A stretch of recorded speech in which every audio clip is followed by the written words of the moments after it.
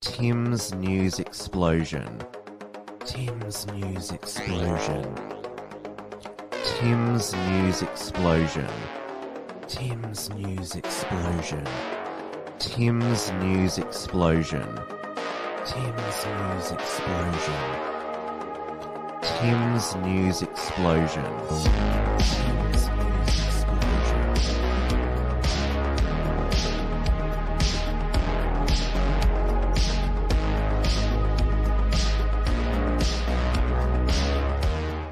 Hello, everyone, and welcome to this week's Tim's News Explosion on this Monday, the 20th of February, 2023. We are live tonight on the Wilmsfront YouTube, as well as on DLive and Odyssey. And as always, I put the Entropy link into the live chat, where you can ask myself a direct question, or even better yet, send through a super chat to support not just this program, but other Unshackled Productions. Hello to everyone in the chat. Lady of Charlotte, Kesho, and A. Good to see you all there. It is 8:30 p.m. here in Melbourne, Victoria, where we survived an apparent huge heat wave over the weekend, with Saturday being, it was reported, the hottest Melbourne day in 4 years. The mercury got, as they say, at 39.2 degrees Celsius, which isn't that hot for an Australian summer. They said, they obviously try to exaggerate it, the mainstream media, hottest Melbourne day in 4 years.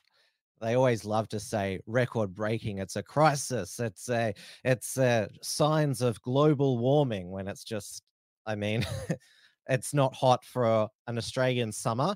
And normal people, they soak up the sun on a warm day, or if they need to cool off, go swimming at the beach. You can certainly do that here with our air and water being clean, unlike the residents of East Palestine in Ohio 1 week after the Southern Norfolk train derailment. Well, it was around 50 carriages, which all those toxic chemicals spilled, and that controlled burn, that giant mushroom cloud that was designed to make it so that they would all evaporate and not cause any lingering ill health in the town. That was the idea of the controlled burn. And after a few days, residents said, were told by the authorities that it was safe to go back in their town. And there have been reports of chickens, foxes suddenly dying. And this is some of the water quality in the river.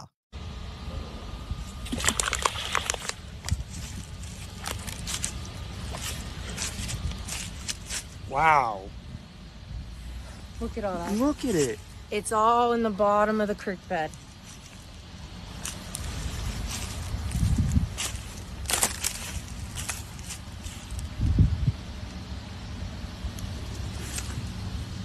Now look at it.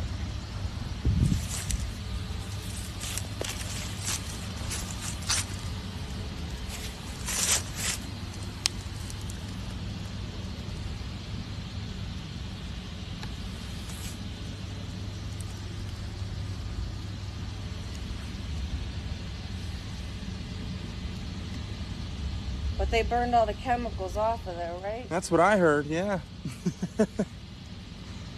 Maybe off the top. Are we going to see a three-eyed fish like in the Simpsons? Or are we going to see zombie monsters coming up from the river, all mutated there? And there was almost dead silence from the Biden administration and the Secretary of Transportation, Pete Buttigieg. Supposedly a party that cares about the environment. And remember, they forced people to wear masks where the air was clean during the pandemic. But apparently this is all fine now, as others have pointed out. The sudden just trying to, and Pete Buttigieg said, well, there's over 1,000 train derailments per year. I mean, it's happened before, so what? I mean, Pete Buttigieg, and it took me a while to pronounce his name properly. Some others have pronounced it butt plug. Joe Biden is very eager to remind us he's the first gay cabinet minister. Cabinet secretary, I should say. He ran in the 2020 presidential election. Before he was appointed Secretary of Transportation, he was the mayor of South Bend, Indiana. Sounds like a gay sex position, but it's no big deal. This chemical spill and fire. Pete Buttigieg is focused on what really matters when having transportation or construction works. To work with your contractors, to work with your community colleges on building a workforce that reflects the community. We have heard way too many stories from generations past of infrastructure where you got a neighborhood, often a neighborhood of color, that finally sees the project come to them, but everyone in the hard hats on that project looking like, doing the good paying jobs, don't look like they came from anywhere near the neighborhood. Right. You can build community wealth that will help close wealth gaps in this country if we can tear down those barriers. But that happens at the delivery level. Yes, I've heard that the fly-in, fly-out workers in the mines in WA, as the name suggests, aren't locals to that area up in the northwestern Australia there. I mean, by Pete Buttigieg's logic, that shouldn't be allowed because they're not locals. They don't look like the locals. And of course, this affirmative action, employment policies, we've seen the end result of such racial quotas in places like South Africa and Zimbabwe. It all ends in economic devastation there. And of course, Pete Buttigieg is a white man. The only thing that makes him different from all the other white men is who he goes to bed with most nights. Now, initially, the Biden administration didn't release FEMA disaster funds because there were other agencies such as the EPA who are more equipped to deal with such a ecological environmental disaster. But as soon as Donald Trump announced that he was going to East Palestine, FEMA miraculously announced that they were going to release disaster relief funding to local citizens. So again, showing that it's all politics, and they tried to blame Trump for the train derailment because he had a deregulation when he was president that about train brakes, but this train derailment wasn't to do with brakes. It was the fact that the rails weren't properly maintained, and Donald Trump hasn't been the president for over 2 years, and that was only through executive order that Trump deregulation, which of course Biden through executive action can override immediately. So if it's so important to you, you've had over 2 years to do it. If you thought that would avoid this ecological disaster. Now, obviously, it has been Republicans, conservatives, and nationalists who have been highlighting most prominently the ecological disaster in East Palestine, but there have been environmentalists on the left who have drawn attention to it, including Greta Thunberg. She retweeted Earth Justice and mentioned the the chemicals vinyl chloride, ethylene gulbamidine, ethylene acrylate, and isoblone. The water, air, and soil around East Palestine, Ohio, have been contaminated by these dangerous chemicals from southern Norfolk's derailed trains. Some are known carcinogens.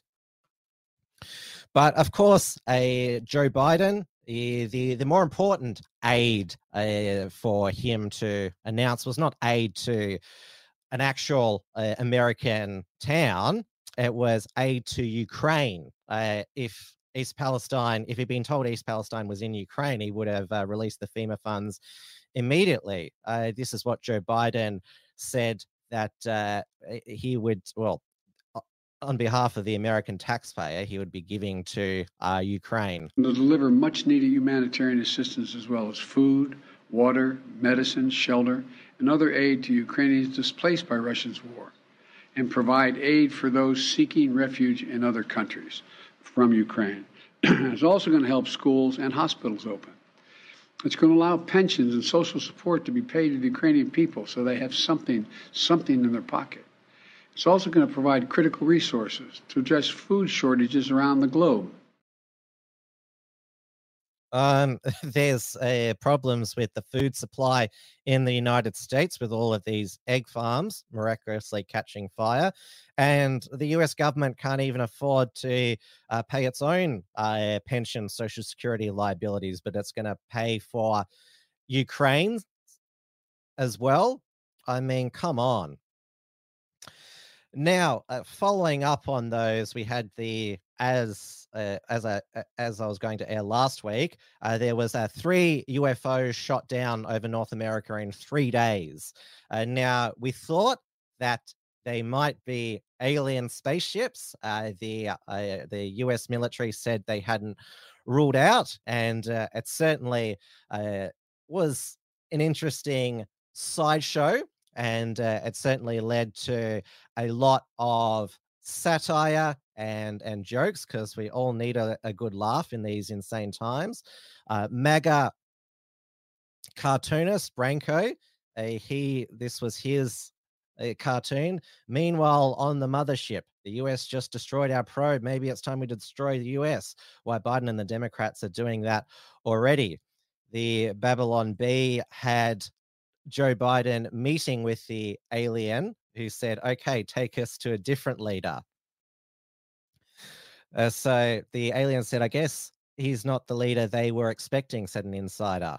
It was the classic sci-fi movie scenario with the alien arriving and telling us, take us to your leader. We quickly set up a meeting with President Biden, went downhill from there. The aliens were asking why we kept shooting down their peace offering balloons containing Hickory Farms cheese and sausage gift baskets. But I guess it really started to get bad when the lead alien put his hand out to greet the president, and Joe bent down and bit the creature's finger. I thought maybe that Biden would have given him a smooch. Reports indicate that relations between the two sides only grew worse after the president began speaking. The best we can tell, Joe had one of his typical verbal gaffes. He said something that was totally unintelligible to us, but apparently it sounded like some sort of horrible slur in the aliens' language. The aliens were offended. Joe may have messed his pants. It was a train wreck. Sorry, poor choice of words. At the time of publishing, the aliens were reportedly already asking to be taken to a third leader after only spending 5 minutes trying to talk to Kamala Harris. I think maybe Kamala Harris's cackle was like some sort of sonic ear torture to the aliens. And there was also this hilarious deep fake of Biden announcing the arrival of the alien UFOs. Ladies and gentlemen, as the Commander-in-Chief of the United States Joint Forces, I am here today to inform you that a number of unidentified flying objects have appeared over many parts of our country. Though their exact origin remains to be fully determined, the FBI has informed me that it is very likely that these are visitors of extraterrestrial nature. I advise the American people to remain calm, not fall into panic, and wait for further announcements. We shall overcome this threat with confidence and vigilance. May God protect our souls. Now, over the past week, I binge watched alien invasion movies, War of the Worlds, Independence Day, and Signs. And I also rewatched Scary Movie 3, which is probably the most accurate if there was going to be an alien invasion, because the late Leslie Nielsen, he plays an elderly, senile president of the United States, which sounds quite familiar to us. That was made over 20 years ago, and fiction has become real life again. But the truth of what these 3 UFOs probably were hobby balloons, some worth only $12, and it cost $1.6 million to shoot down those 3 balloons, which a lot of people suspected that NORAD just went shoot down everything after the humiliation of allowing the Chinese spy balloon to fly over the United States, because there is a missing balloon from a Illinois-based hobbyist club. So that has emerged as the main suspect of one of the 3 mysterious objects. So the outlet said the club's balloon, a silver-coated party-style Pika balloon. And going further down here, that some kids even design these balloons for a science project. So the US military may have shot down a kid's science project. This is basically, again, showing that Biden administration, it's all political for them, that they shot down these random objects, UFOs, to basically show that they're being tough on UFOs in their airspace after humiliated by the Chinese weather balloon. Now, obviously, we don't know whether Joe Biden is going to run for a second term, re-election in the 2024 presidential election. We know that Donald Trump has announced that he is going to be seeking a second term that was denied to him in the 2020 presidential election. There is now another Republican presidential candidate, former South Carolina governor and former UN ambassador Nikki Haley. Despite the fact she said she wouldn't run against Trump in a primary, she's now broken that promise. And so far, her campaign, there's a lot of identity politics about her being a brown girl in a black and white America. I'm more confident than ever that we can make this vision real in our time, because that's what I've seen my entire life. As a brown girl growing up in a black and white world, I saw the promise of America unfold before me. As the proud wife of a combat veteran, I saw our people's deep love of. And she always mentions that her father wore a turban, her mother wore a tiara. And I remember in the 2016 presidential election, Marco Rubio and Ted Cruz always spoke about their parents' humble immigrant beginnings. That's Nikki Haley is basically recycling that. She's polling at 1%. She is a neocon's wet dream. I mean, when she was governor of South Carolina, or after the Charleston mass shooting, she ordered the takedown of all Confederate flags from South Carolina buildings. There is plenty to criticize Nikki Haley over, but CNN's now breakfast host, Don Lemon, came up with this bizarre critique of Nikki Haley's presidential campaign. This whole talk about age makes me uncomfortable. I think it's the wrong road to go down. She says people, politicians or something are not in their prime. Nikki Haley isn't in her prime. Sorry. When a woman is considered to be in her prime in her 20s and 30s and maybe 40s. What are you talking? Wait. That's not according to me. Prime for what? It depends. I mean, it's just like prime. If you look it up, if you Google when is a woman in her prime, it'll say 20s, 30s, and 40s. I don't necessarily. 40s. Oh, I got another. I'm not saying decade. I agree with that. So I think she has to be careful about saying that politicians aren't in their prime. We need to qualify. Are you talking about prime for like childbearing, or are you talking about prime for being president? What the facts are. Google it. Everybody at home. When is a woman in her prime? It says 20s, 30s, and 40s. And I'm just saying Nikki Haley should be careful about saying that politicians are not in their prime and they need to be in their prime when they serve, because she wouldn't be in her prime according to Google or whatever it is. I mean, Don Lemon is a 56-year-old gay man. I mean, in gay years, he would be termed as well past his prime, if you want to go down that road there, Dom. And he has been suspended from CNN's breakfast program. Or what's the term? Temporarily benched. So according to an insider, Lemon's future at CNN is on hold amid outrage from the public regarding his remarks about women. I mean, CNN probably would have fired him when they fired Brian Stelter, but probably because he's a black gay man, they thought, I will just move him to the breakfast slot. And so he apologized. And so there is a growing conversations about Don's future. He's a constant distraction. So he's taking a holiday and he'll return depending on where his head is at. CNN CEO Chris Litch, who is trying to fix the network, told staffers during an editorial call that he was disappointed in Lemon. Upsetting, unacceptable, unfair to his co-host, and ultimately a huge distraction from the great work of this organization. Well, CNN don't do great work. But yes, so Don Lemon's career goes from bad to worse, but the media will actually be stronger if he's moved on from CNN. Former CNN primetime anchor Chris Cuomo, his podcast ratings are really terrible. So there's not much of a future for CNN anchors once they leave CNN.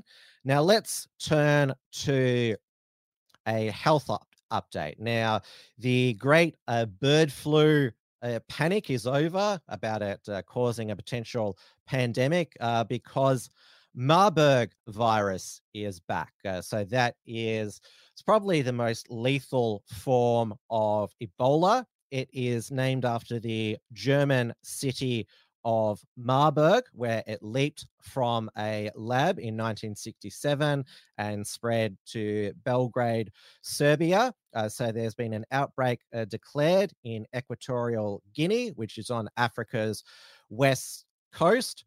So there have been 9 deaths and 16 suspected cases from 2 communities in the northwestern part of the country, and it's related to a funeral because in traditional African funerals they apparently all touch the dead body and that's how a lot of Ebola cases spread through this form of traditional African burial, even though they've been instructed not to do these types of funerals for health reasons. They still do it. So yes, we now need to again panic about Marburg virus. It is very deadly, but by the time somebody is actually diagnosed with it, it is spread by bodily fluids, not by airborne droplets. By the time somebody is diagnosed with it, most of the time they are already dead. It has a fatality rate of 88%. I've previously called out it shouldn't be called Marburg virus because that is anti-German. I mean, the virus came from lab monkeys that they imported from Uganda, so it should be Ugandan monkey virus, but its natural host is bats, fruit bats, those creatures. So yes, that is the update on what a new or old virus that we need to be afraid of. Now, going back to the current, I don't know if the COVID pandemic, it's continuing forever or it's ended, depending on who you talk to. I mean, all of us here, we've all gone back to normal. Life feels very normal compared to what it was for Australians in 2020 and 2021.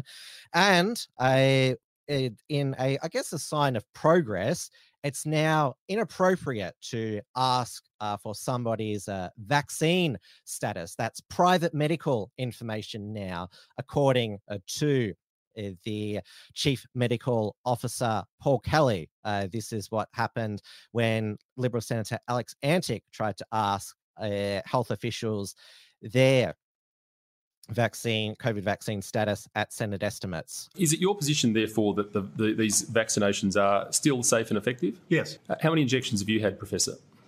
I have had 4. I'll answer that personally. I've had 4, and I will have a 5th soon. Would you be prepared I've not had COVID infection. Would you be prepared to disclose your immunity register records? I'm happy to. I've had both the AstraZeneca vaccine and I've had the Moderna vaccine, Senator. But, and Professor Kelly, I don't know what else. Ask the same question of you. I'm just electing to share that. Senator, I think that's private medical information. Professor Kelly, I'm not going to answer it. Professor Kelly, as an employee of the Commonwealth of Australia, would you be prepared to disclose your immunity register to prove how many vaccinations you've had?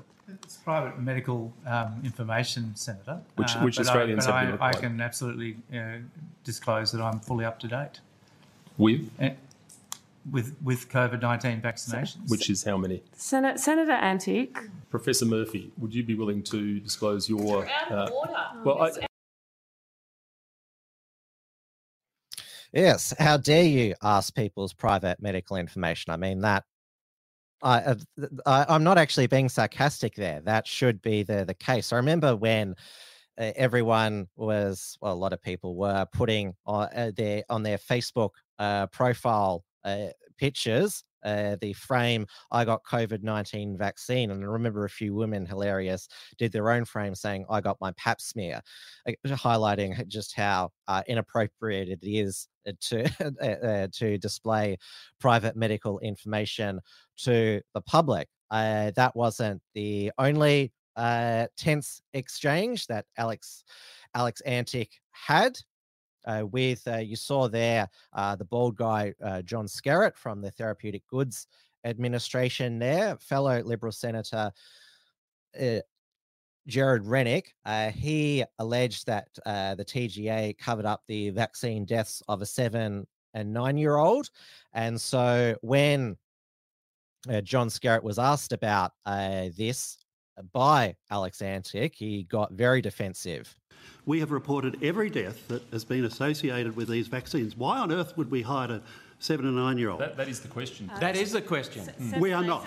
We have not. You're sounding very defensive about it, Professor. No, I'm not very defensive. I actually have the FOI in front of me. And you're deliberately misinterpreting it. Okay. The committee suspends. Broadcasting is off. So causality is...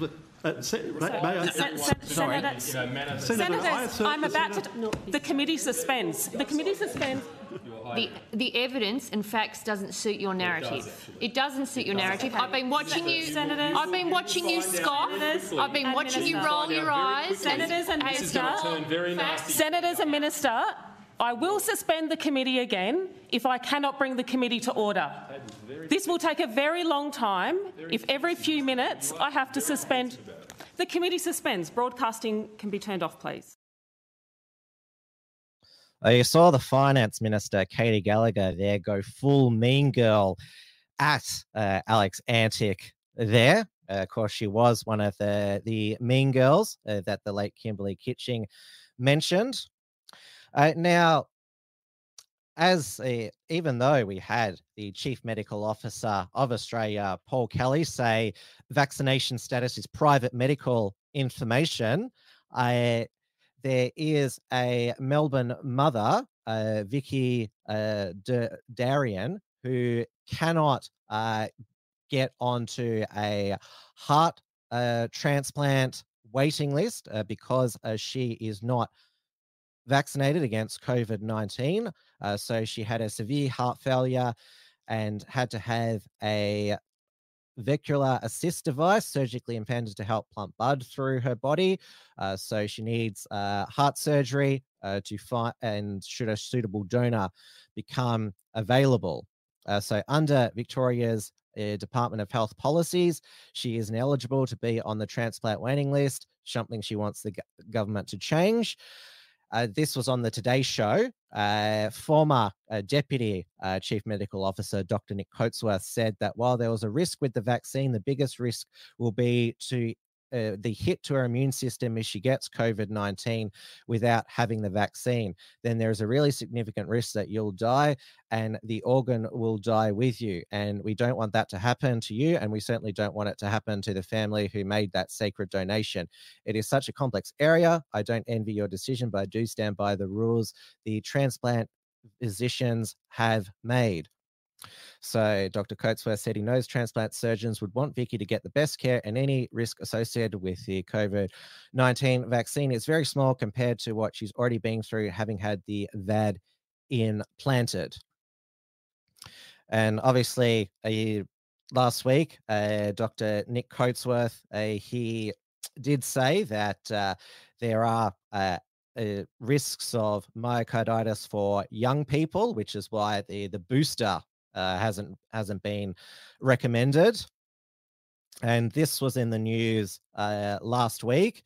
A 23-year-old woman with an unknown neurological condition died unexpectedly of her sleep after 2 doses of the COVID vaccine. So this was at the Standing Committee on Health, Aged Care and Sport, heard from Australians who felt neglected or dismissed after they sought help for long COVID or the ill effects of the COVID vaccine. So the inquiry was told Amy Segwedick died suddenly and unexpectedly in her sleep in April last year after she experienced negative side effects from the Pfizer vaccine. So there she is there. Obviously, like you can see in her eyes, she had her whole life ahead of her, and she died after a short illness. And Jared Rennick is also pursuing the case of another girl, Natalie, 18-year-old, who died unexpectedly after receiving a COVID-19 vaccine. And this discussing this again might get this YouTube stream taken down, but I mean, they're discussing it in our parliament, which is broadcast to the world. So I'm just reporting what's in the news. Now, obviously, most of the community-wide vaccine mandates and passports were abolished by the states and territories last year. Some states, particularly Victoria, still have COVID vaccine mandates for aged care and health.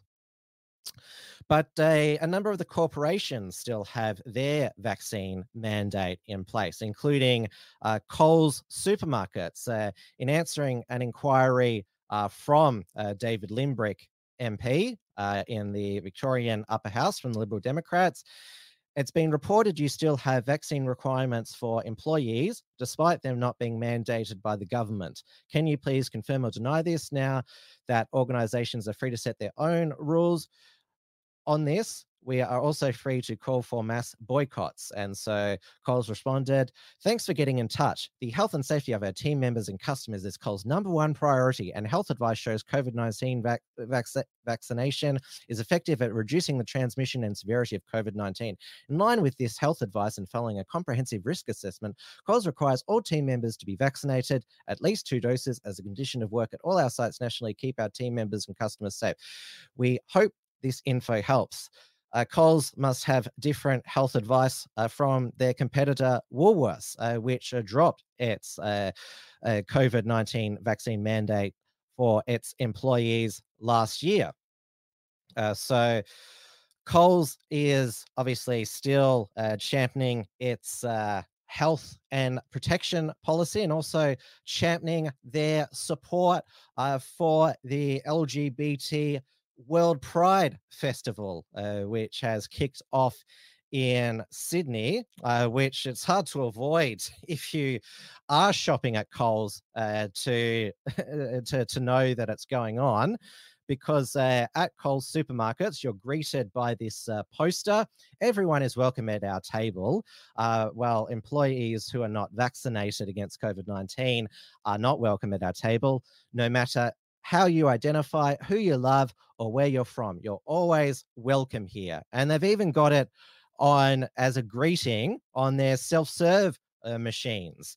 So they've got the same thing there with, they say they're the proud partner of Sydney World Pride. So it's in your face when you're going to pay for your groceries. And even if you get home delivery from Coles, they've got it in this rainbow delivery truck as well. And they now, at the moment, are packing your shopping in overpriced rainbow paper bags. So Coles replaced their regular paper bag with a Pride one, and they more than doubled the price to 50 cents from 20. Good one, Coles.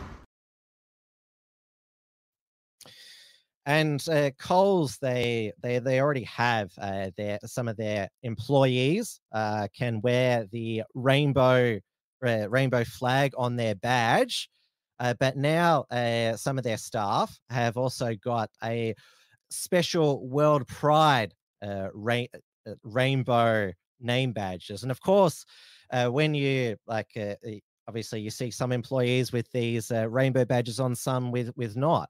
And there's probably some shoppers who think, why aren't you wearing the rainbow name badge? Does that mean you're a homophobe? I mean, if you are okay with LGBT people, you should be wearing the rainbow badge. It's you need to show this, to show that you're a tolerant person. The absurdity of these various virtue signal flags and badges. This was mocked 30 years ago by the late, great Rush Limbaugh when he was talking about the virtue signal ribbons. Because I'm wearing these ribbons, I care more than any of you about anything. And these ribbons say so. I want you people sitting at home and you people in the audience, look down at your lapel right now. I want you to do this. Put the camera back on me. Do this. When you look down, what do you see? You don't see anything because you're not wearing any ribbons. It means you're a bigot. It means you're a racist. It means you're a sexist. It means you're a homophobe. It probably means you're a white guy. It probably means you're a European. And you alone are responsible for all the ills of America. But I'm not, because I'm wearing these ribbons. I care more than you.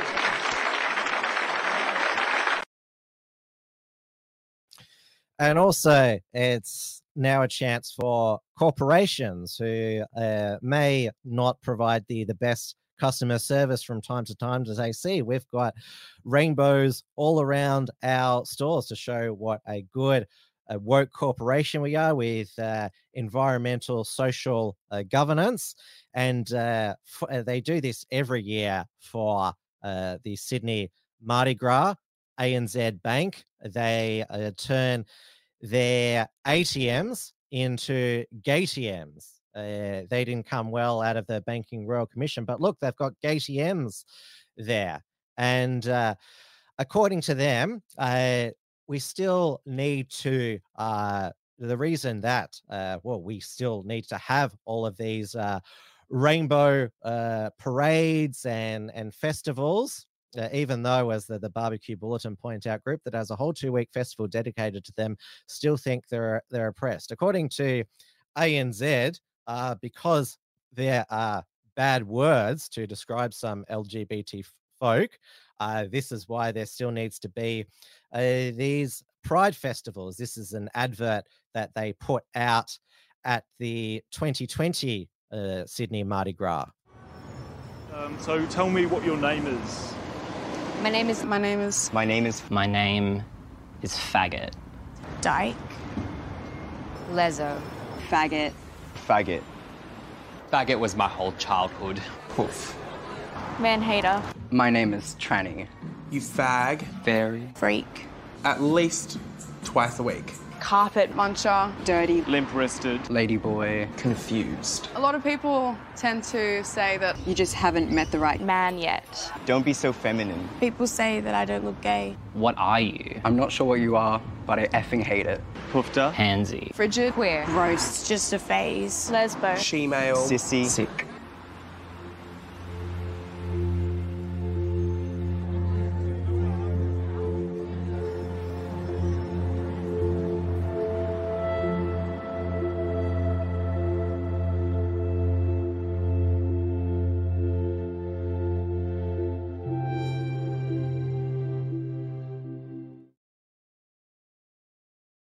I'm not sure about you, but I giggled that at all of those that they just ANZ, they thought it'd be effective to just bombard with all of these crass slang words to describe various LGBT identities there.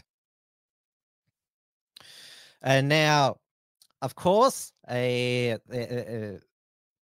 even though there are health alerts for the World Pride, the New South Wales Health, so they're still encouraging people, saying that it's okay for the various attendees to do what they want. They put out this health poster. Sexual health reminders. Remember to get tested to protect yourself and others from HIV and STIs. Be prepared with condoms and PrEP. PrEP is a HIV prevention drug. So particularly gay men can have unprotected sex without condoms. And the third is to have fun. And their second one is going to Sydney World Pride, get your Mpox vaccine, which is monkeypox. All eligible attendees can get vaccinated in New South Wales for free. So the message from New South Wales Health is to get your slut juice and slut pills so you can have a good time at Sydney World Pride. Now, of course, it's not just an event for adults to do as they please. There are also, of course, events aimed at children, and so there is this drag queen storytime event at Manly Library with drag queen Charisma Bell, who I'm not going to show it, but on their Instagram has their legs open with a taco in between their legs. And so Jim O'Rourke at the Daily Telegraph said, protest threat at Manly Library's drag queen storytime event for kids. There are concerns for the safety of children and families. Hosted by a drag queen at Sydney Library may be targeted by neo-Nazis and anti-queer protesters. And so it goes on to say it is aimed at children as young as 3 years old. A group calling itself Sydney Queer Alerts, and I've managed to get my hands on the poster here.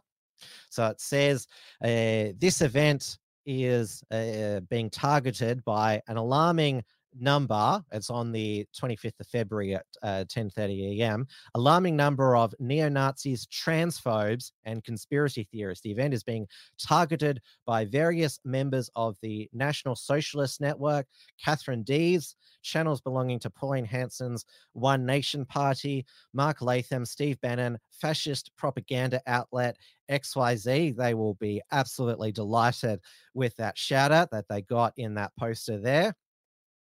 This constitutes a tangible threat to the safety of the event. Fascists cannot be allowed to shut it down or be given free rein to disrupt this event. This will embolden them for further attacks on the queer community.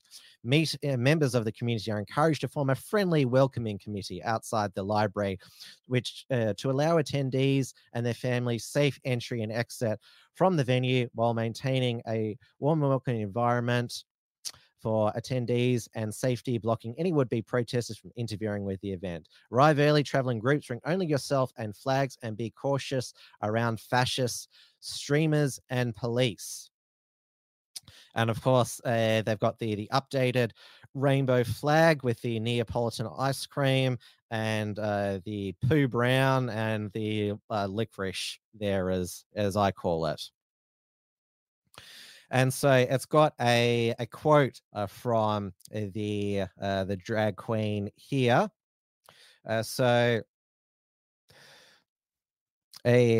we go further down here. Bella said she would be reading age-appropriate books that were already available in the library.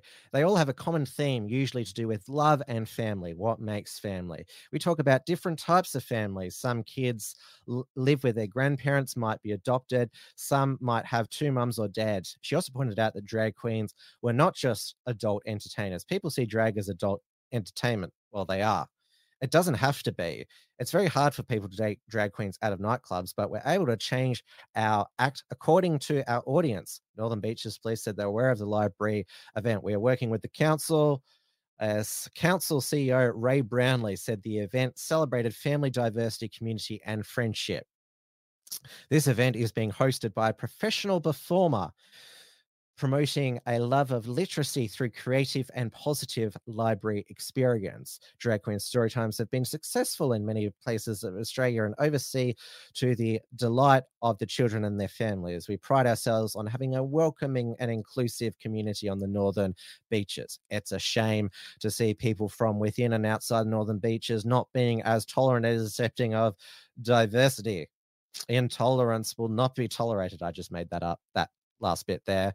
A Sydney World Pride spokesperson said, it's definitely not a spokesman or woman, said anti-LGBTQIA plus protests only demonstrate why it's so important that Sydney World Pride exists and Sydney Gay and Mardi Gras exists.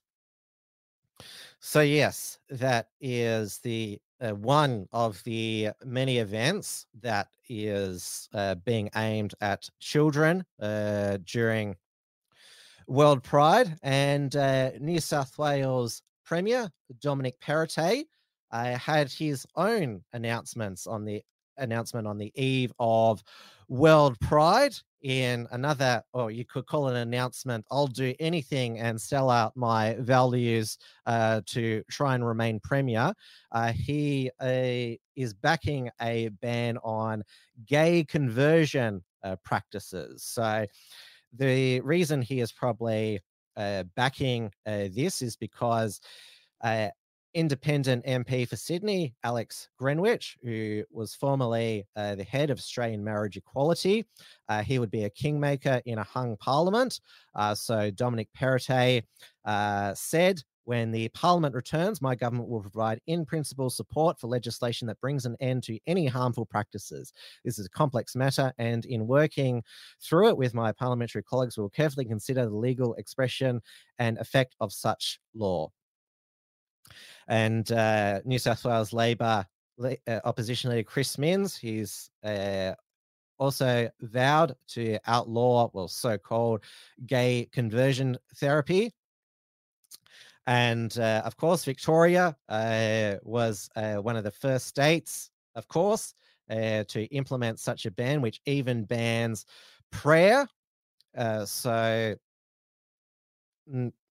Dominic Perrottet has not indicated he will go that far, but he is basically, he's wanting to criminalize consensual people consensually wanting to seek a certain type of treatment. And obviously, is every form of quack therapy outlawed? I mean, like, if you're going to ban this, then ban all sorts of other quack therapies and health remedies. I mean, if you're going to go into this, because this is bans it for adults as well, not just for young people as well. Now, to top it all off, this weekend it is the Soccer A-League, both the men and women's A-Leagues. It is their LGBT Pride round, and it has been Football Australia and the Australian professional leagues, which jointly run football in Australia. They said, we're doing a bottom up. We've engaged in a bottom-up approach to having this Pride round. We haven't done a top-down like the NRL did with the Manly Seagulls rainbow jerseys. Excuse the puns there.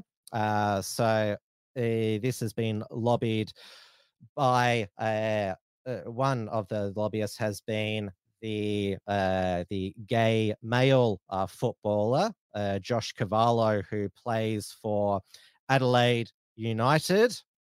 He made a crying coming out video at the end of 2021, and it's been great for his Instagram following, and also for getting lots of endorsements. Even though he's an average player, he only comes on as a substitute mainly for Adelaide United in the second half. So he said the impact the A-League Pride game is having on the LGBT plus community is so powerful, helping so many that feel the need to hide away. You're beautiful regardless of who you are. It's a moment where we come together and celebrate being comfortable in your own skin. I'm honored to help football become a safe space for anyone that feels football isn't a home for them.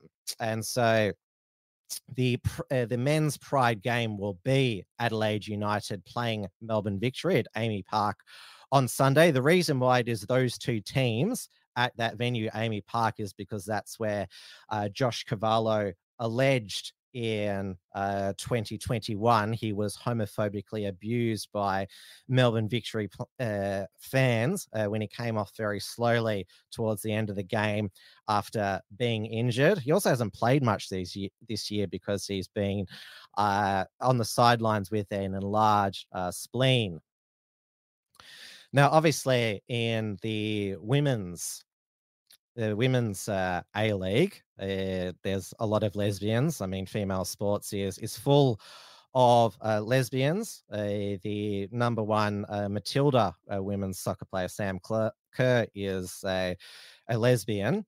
So, like, obviously, like, sport has been full of gay and lesbian people for many years, and like nobody cares who Josh Cavallo is attracted to or sleeps with, but he is carrying on as as one of the worst types of a emotional LGBT activists that are out there. And of course, there was an NBL player as well. His name escapes me. Who posted a video of him coming out of here in front of his teammates, Isaac Humphreys. That's his name there. Now at the Pride game on Sunday at Amy Park, even the kids playing at halftime must wear Pride t-shirts or they won't be able to play. So parents of 6 and 7-year-olds been told their children will not be able to take to the pitch during the halftime at the Pride Cup if they do not agree to their kids wearing the LGBT Pride shirts. The coach of one junior team invited to participate in the event received registration forms from Melbourne Victory this week, which outlined the requirement. So it says, please note that Melbourne Victory will be celebrating Pride Cup at this fixture. As such, participants playing halftime small side games will be wearing specially designed Pride t-shirts. By continuing with this registration, you agree to your child wearing the MVFC Pride t-shirt.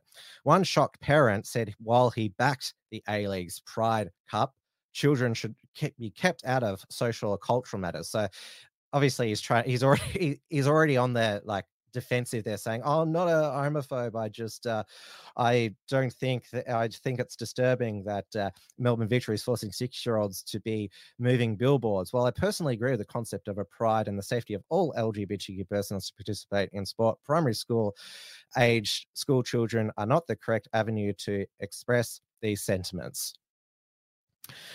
But Melbourne Victory, they've denied that children are going to be forced to wear the t-shirts, telling the Herald Sun families that were not comfortable could participate in an alternate day, but just not on that day. That's the old thing. Oh, we're not excluding anyone. You just can't play that particular game there.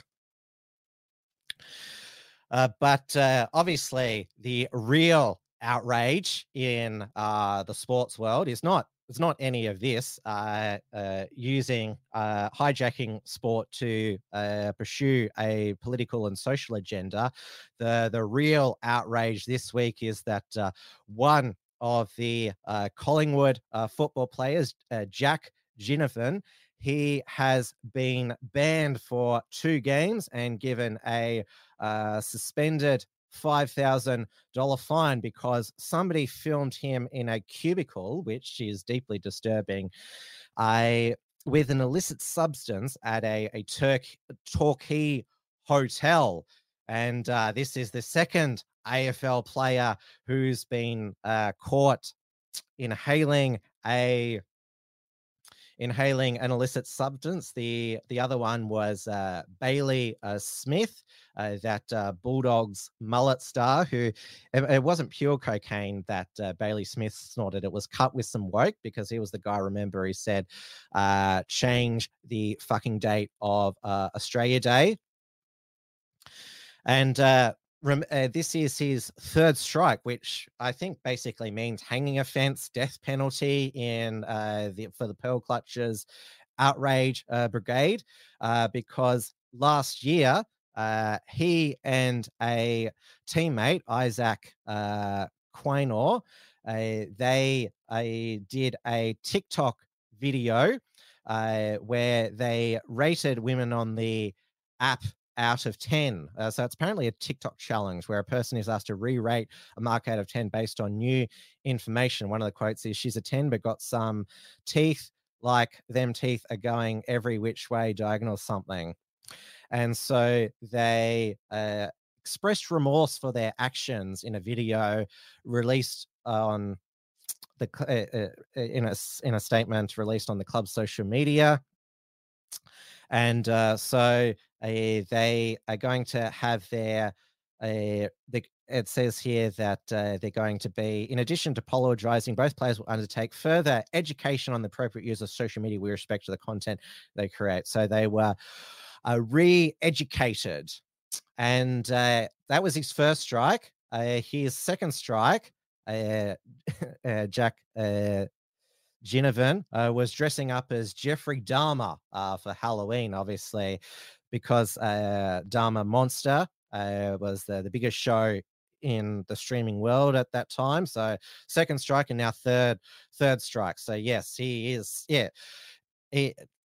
the worst person in the week, worst person of the week. And in my opinion, the only thing he's guilty of is just being a larrikin. I mean, like, nobody was hurt in any of these outrages he engaged in. I mean, it's not like he raped or bashed a woman like some other sportsmen have. But you know, it offends the particular groups. And remember, last year, Jordan De Goey, another Collingwood player, another larrikin, and you could say ladies' man, there was outrage because he consensually groped a woman on the breast at a trip in Bali. They've had it in for Jordan De Goey since after he was, well, there was an attempted Me Tooing of him at a New York nightclub last summer. And the charges were dropped because it was an attempted Me Too. Therefore, he wasn't guilty. So there was a target on his back because he was probably deemed he got away with some chauvinism. So they're after him for that. But there was hardly a peep when an AFLW player, Steph Choco, she posted on her Facebook, she's 34 years old, grabbing the breast of a young teammate. And so tags her saying, "You're right, your night, my wing ting." What the hell does that mean? So yes, no outrage for that. And that's her 2nd strike, because she apologized in 2021 for a old Halloween photograph from 2010, where she dressed in red face as a Native American there. So yes, that was of course, a very big scandal as well. I mean, look at you can see the facial makeup there. So she is co-captain of the Collingwood AFLW club. She's a part-time. Most of the AFLW players are part-time. She's a secondary school teacher when she's not playing AFLW there. So the men's Collingwood players, yes, they have a shocking culture with the Jack Jennifer and Jordan De Goey doing all this larrikin stuff and chauvinism stuff. But never mind the one of the female players there. Now, well, I've already gone over an hour. Let's go to globalist news because last week there was, and this is its literal name, the World Government Summit in Dubai. And of course, the man who desires a one world government or global new world order, great reset the most, is Klaus Schwab, the president and founder of the World Economic Forum. He, in his speech, he came up with another world domineering expression or line, if you want to call it that. I wrote in 2015 the book, The Fourth Industrial Revolution, and I mentioned 23 or 24 technologies which will change the world, like crypto and so on and so on. The book was considered science fiction. All those technologies have become reality, and there are new technologies. And I would say we are in the second minute, or whatever we want to call. We are at the beginning. When you look at it, at technology transformation, it usually takes place in the terms of an S-curve. And we are just now where we move into the exponential phase. And I agree, artificial intelligence, but not only artificial intelligence, but also the metaverse, near space technologies, and I could go on and on, synthetic biology. Our life in 10 years from now will be completely different, very much affected, and who masters those technologies in some way will be the master of the world. You just expect him there to just more, and then the attendees there go more. Now, also dialing in to the World Government Summit remotely was the spaceman, Twitter man, and electric car man, Elon Musk. And he told them to their faces that the world government that some of them desire isn't really a good idea. I know this is called the World Government Summit, but I think we should be maybe a little bit concerned about actually becoming too much of a single world government. If I may say that we want to avoid creating a civilizational risk by having, frankly, this may sound a little odd, too much cooperation between governments. If you look at, say, at history and the rise and fall of civilizations, really all throughout history, civilizations have risen and fallen, but it hasn't meant the doom of humanity as a whole, because there've been all these separate civilizations that were separated by great distances. And so, say like while Rome was falling, Islam was rising, and so you had like the sort of caliphate doing incredibly well while Rome was doing terribly. And that actually ended up being a source of preservation of knowledge and many scientific advancements. And so, so I think we want to be a little bit cautious about being too much of a single civilization, because if we are too much of a single civilization, then if the whole thing may collapse.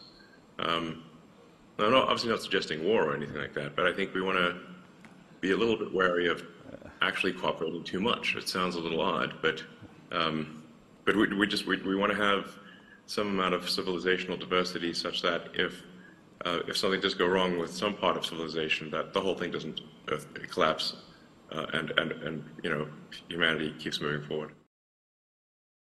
Now, many of those in attendance at the World Government Summit in Dubai would have gotten on their private jets after to go to the Munich Security Conference, which is held every year. It was a busy week on the globalists' calendar there, and of course the number one topic there was support for Ukraine. But it wasn't a good week for the globalists, since they lost another one of their puppets. Nicola Sturgeon resigned as First Minister of Scotland.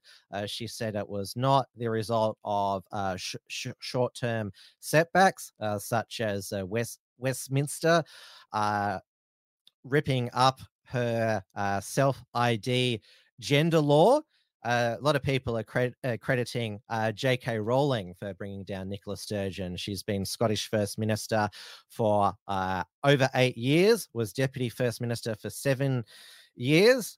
She doesn't have a legacy because Scottish independence hasn't been achieved. One joke I heard is that J.K. Rowling Expelliarmus Nicola Sturgeon. Also, wasn't a good week for another couple of the a couple who are the darlings of the globalists. Harry and Meghan were savaged in the latest episode of South Park.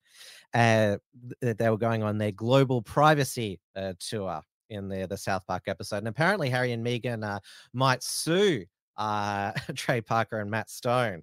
That would be hilarious if they do. Imagine the discovery during that process. Now, I'll quickly finish off with covering the local Australian politics news. Obviously, I covered Senate estimates with the Alex Antic questions. So we had the Queensland Police. They concluded that the trains who shot and killed 2 Queensland police officers and a neighbour were religiously motivated extremists because they were believers in premillennialism, which is a Christian second coming of Jesus belief. And so a lot of people, Christians, are alarmed that is this an indication that ASIO, who've got their bump up in their budget, are going to start monitoring Christians, those who are espousing traditional views or suspicion of government. So yes, we know that ASIO, they monitor both religiously motivated extremism and ideologically motivated extremism, though most of their workload now is foreign interference from hostile powers. We also got the date today for the Aston by-election, triggered by the resignation of former Morrison government minister Alan Tudge after his what can you describe his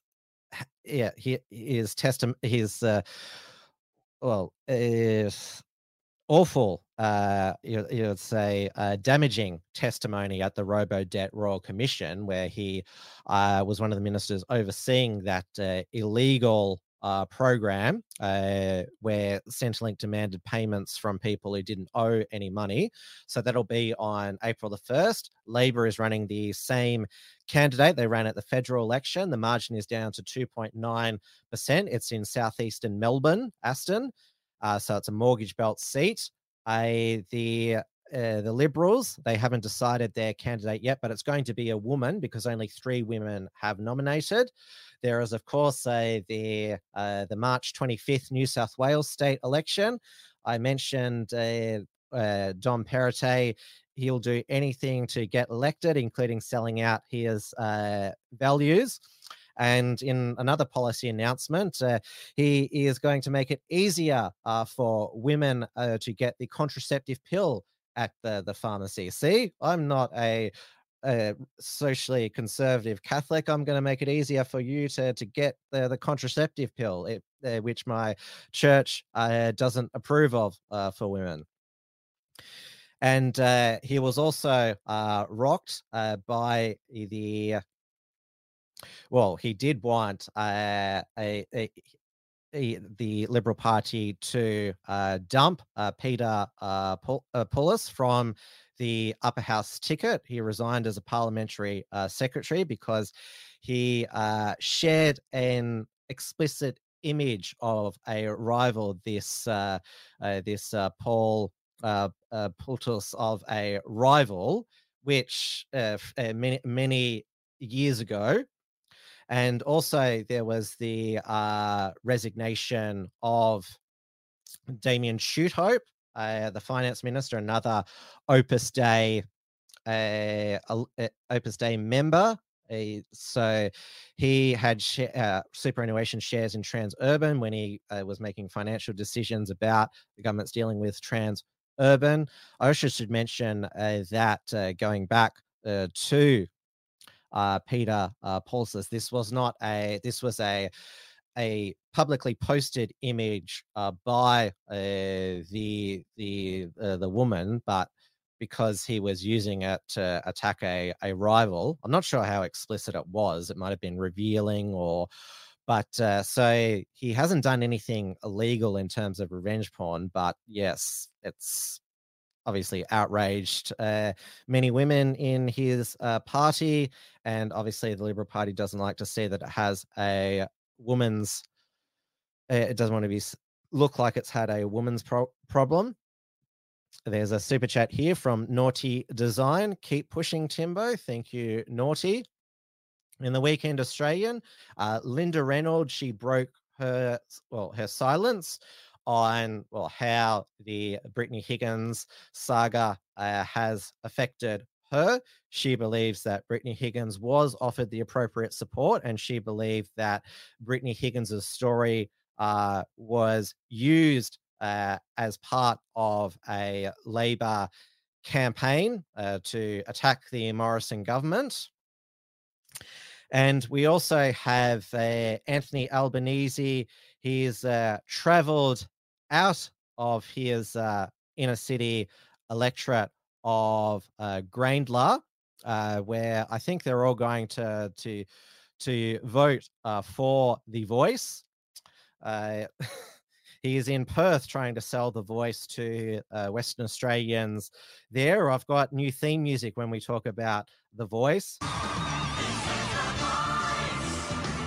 Yeah, of course, that's the theme from The Voice TV show.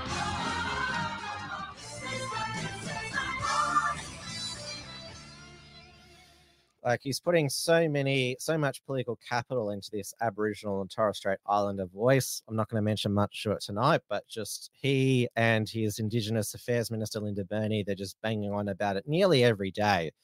And we also had Philip Lowe, before parliamentary committees, defending his interest rate increases to crush inflation. I do agree that there's no other alternative to crushing inflation than reducing the amount of money in circulation, which means higher interest rates. I mean, runaway inflation just destroys all of our wealth. Now, there's a couple of events happening this Saturday.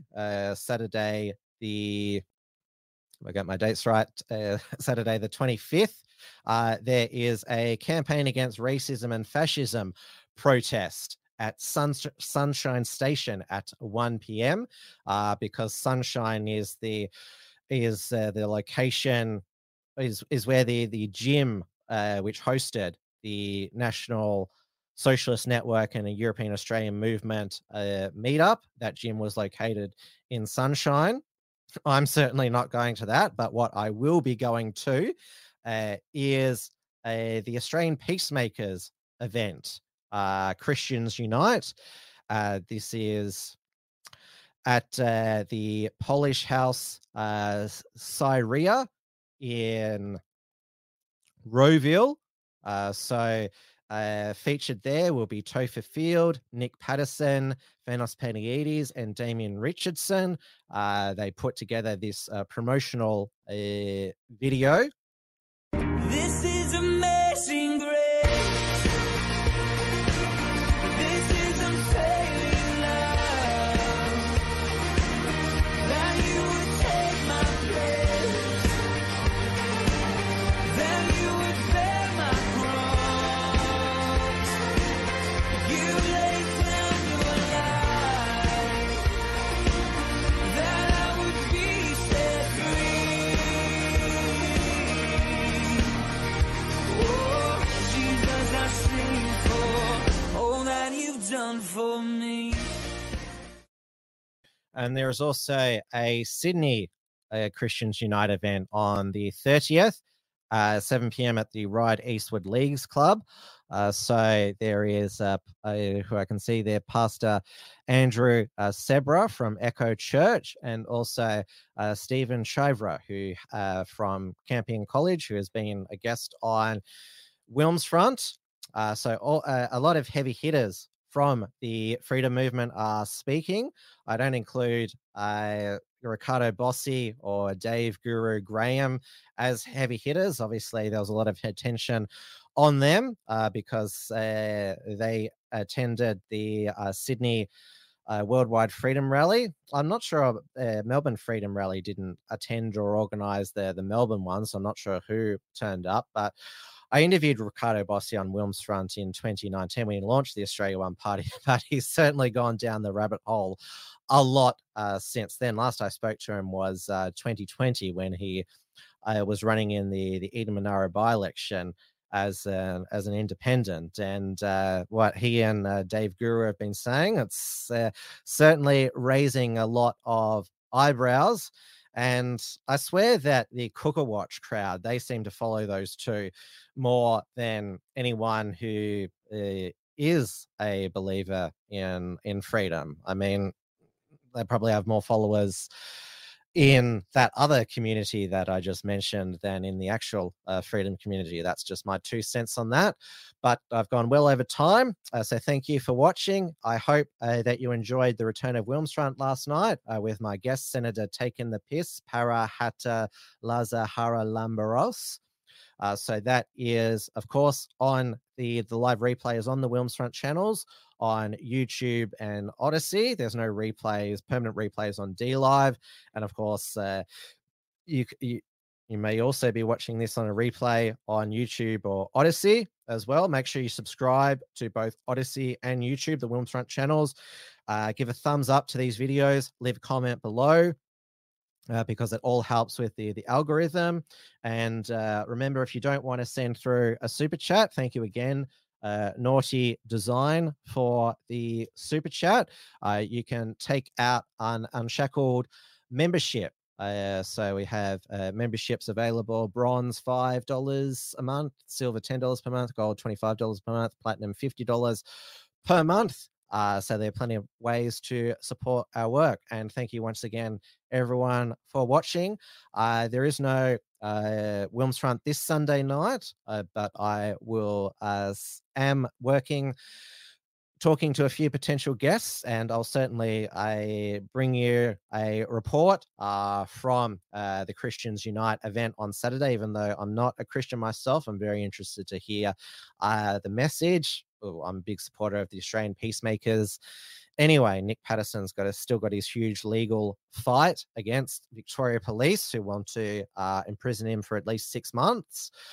So I'll be looking forward to catching up with him and all the other freedom activists there as well. So good night, everybody. Stay safe, stay sane, and I guess also stay light as well, because we're living in absurd times. So I try to lighten it around here, and I suggest you two as well. I mean, how else are we meant to cope? Good night, everybody. Tim's News Explosion. Tim's News Explosion. Tim's News Explosion. Tim's News Explosion. Tim's News Explosion. Tim's News Explosion. Tim's News Explosion. Tim's News